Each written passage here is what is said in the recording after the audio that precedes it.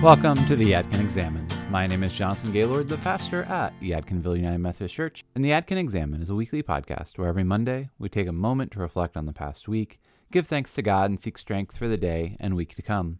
The Examine comes out of a technique described by Ignatius Loyola and is still practiced by Jesuits twice daily. We've adapted it here to help us reflect on the events in our lives and discern God's presence and will for us. We'll use prompts for self-reflection from various sources, like the 22 questions John Wesley and the Holy Club at Oxford would ask themselves daily. In addition to that, you'll hear an excerpt from Sunday's sermon, and we'll draw some reflection questions from the sermon, our worship, and the scripture text. The reflection questions are listed in the show notes below. And you may want to copy them out and write out your answers as a journaling practice. A special announcement this week. It is the first week of July. And today I finalized our family's travel plans for our vacation at the end of August, first week of September. And so I will be gone for those 2 weeks, and we won't have a Yadkin Examine or actually a Yadkin Lectio because the person who's going to come in and preach for me, I'm not going to have them. They're not going to be preaching on Paul, and they're going to get to pick their own scripture text. So I don't know that I'll have time to prepare their lectios before I go on vacation. But Kevin, who is our intern for this summer, who you have heard on the Yadkin Examine in not last week but the week before, as part of his work, kind of plan out a different format podcast for those 2 weeks where we're going to kind of talk about Paul and where we are in Paul and kind of dive into what made it into sermons versus what didn't make it into sermons. But we're also going to have a segment on what questions do you have about Paul that have not been answered yet.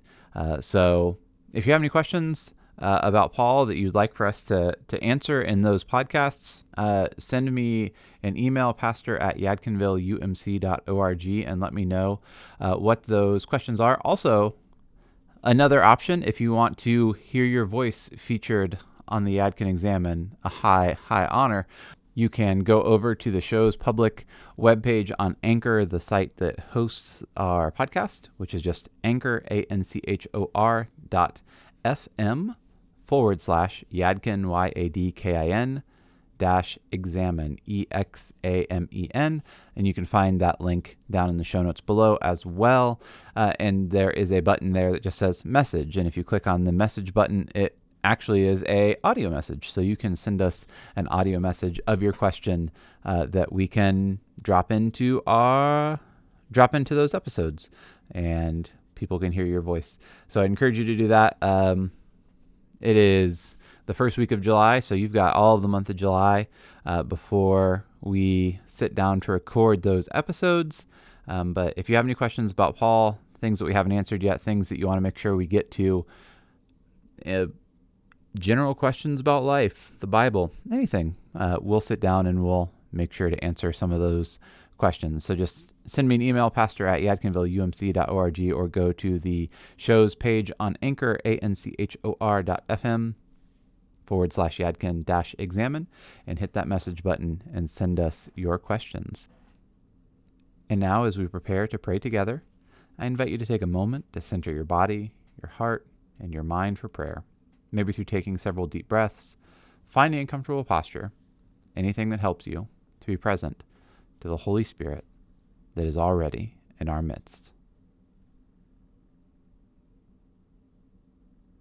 And now let us hear this excerpt from our July 3rd sermon on Galatians chapter 3, verses 1 through 19, and then verses 23 through 29.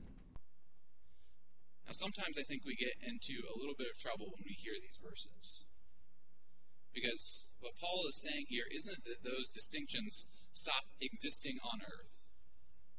Paul isn't saying that everybody becomes the same. Because often when we think about neither slave nor free, neither male nor female, neither Jew nor Greek, when we think about those distinctions and we think about them disappearing, what's left over? Well, it just means that everyone looks the same. It means that everyone does the same. It means that everyone walks the same way. It means that everyone talks the same way. It means that everyone is conforming to some ideal we have in our brains.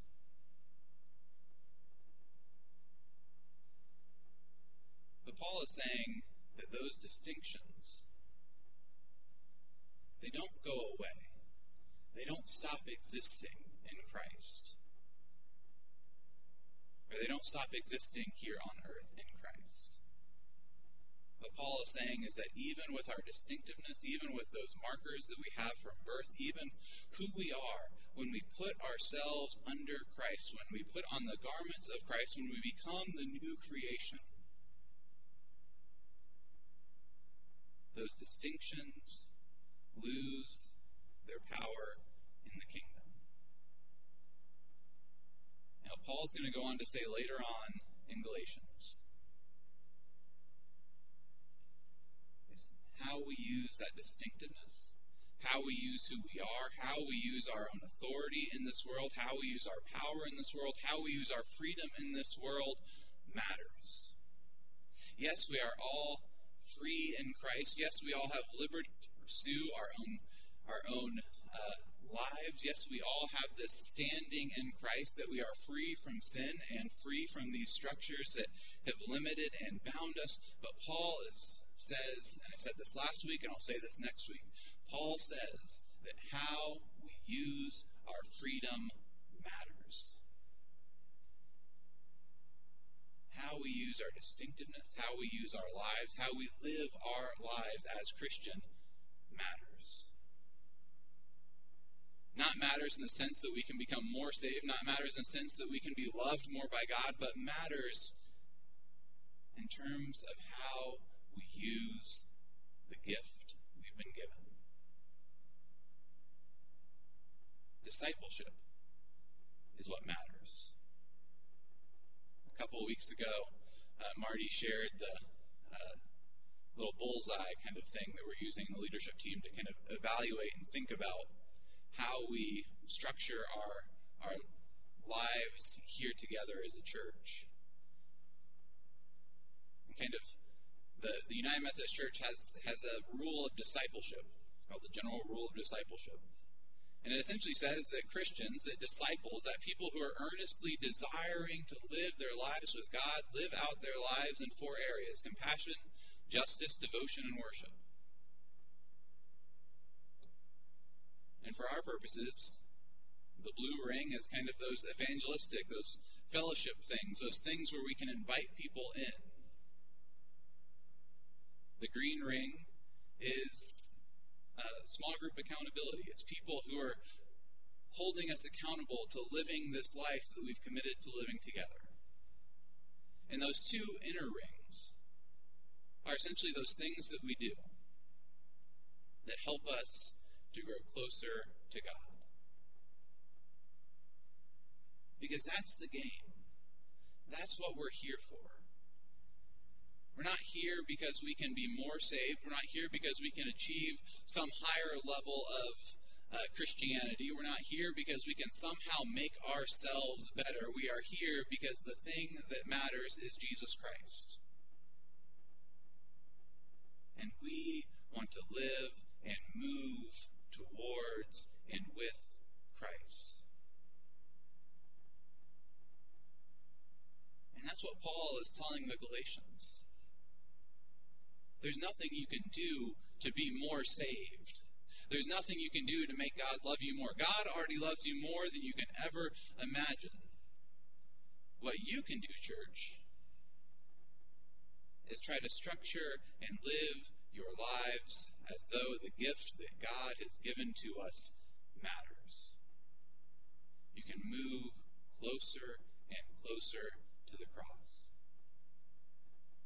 Through worship, through Bible study, through prayer, through caring for others, through giving to Yadkin Christian Ministries, to working for justice in the world. Through all of these things, we are able to move with the grace of Jesus Christ. Not so that God loves us more, but so that we love God more. So that we respond to the gifts that Christ has already given to us. There is no progressive initiation. There's nothing we can do to make God love us more. But with the freedom that we have been given through Christ, we can move towards God. We can move deeper in love with Christ.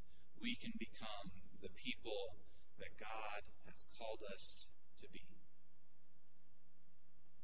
So let us move towards God.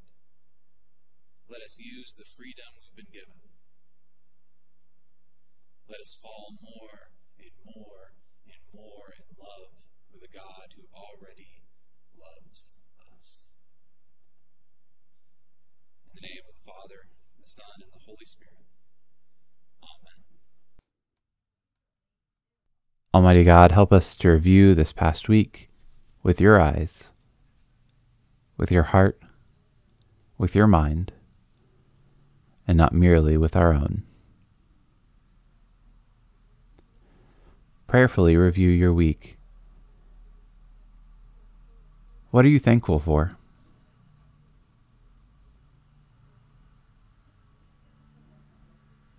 Where did the Holy Spirit move?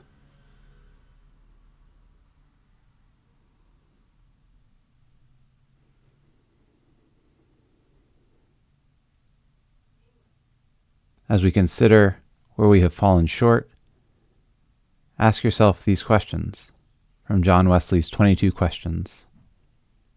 Am I a slave to dress, friends, work, or habits?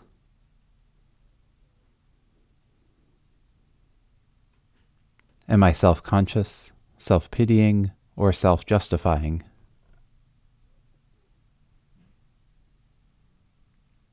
Did the Bible live in me today? Do I give it time to speak to me every day?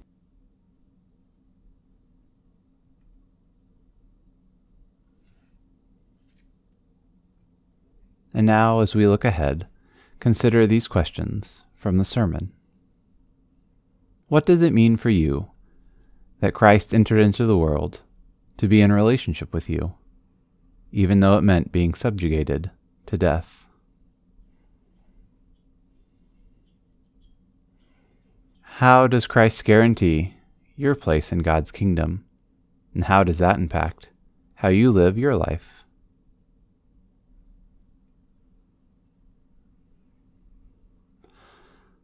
Paul says that God does not see divisions through Christ.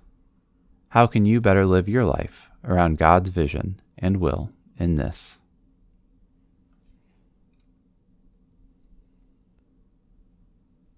Almighty God, grant us forgiveness for where we have fallen short.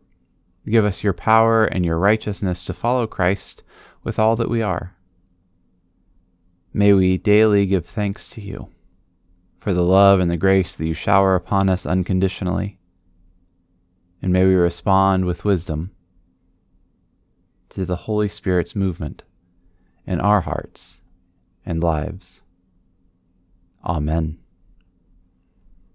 As we prepare to return to the business of the day, let us once more reflect upon Galatians, chapter 3, verses 1 through 19. You foolish Galatians, who has bewitched you? It was before your eyes that Jesus Christ was publicly exhibited as crucified. The only thing I want to learn from you is this: did you receive the Spirit by doing the works of the law, or by believing what you heard? Are you so foolish? Having started with the Spirit, are you now ending with the flesh? Did you experience so much for nothing? If it really was for nothing, well then, does God supply you with the Spirit and work miracles among you by your doing the works of the law, or by your believing what you heard? Just as Abraham believed God, and it was reckoned to him as righteousness, so you see those who believe are the descendants of Abraham. And the Scripture, foreseeing that God would justify the Gentiles by faith, declared the gospel beforehand to Abraham, saying, all the Gentiles should be blessed in you. For this reason, those who believed are blessed with Abraham, who believed. For all who rely on the works of the law are under a curse. For it is written, cursed is everyone who does not observe and obey all things written in the book of the law. Now it is evident that no one is justified before God by the law, for the one who is righteous will live by faith.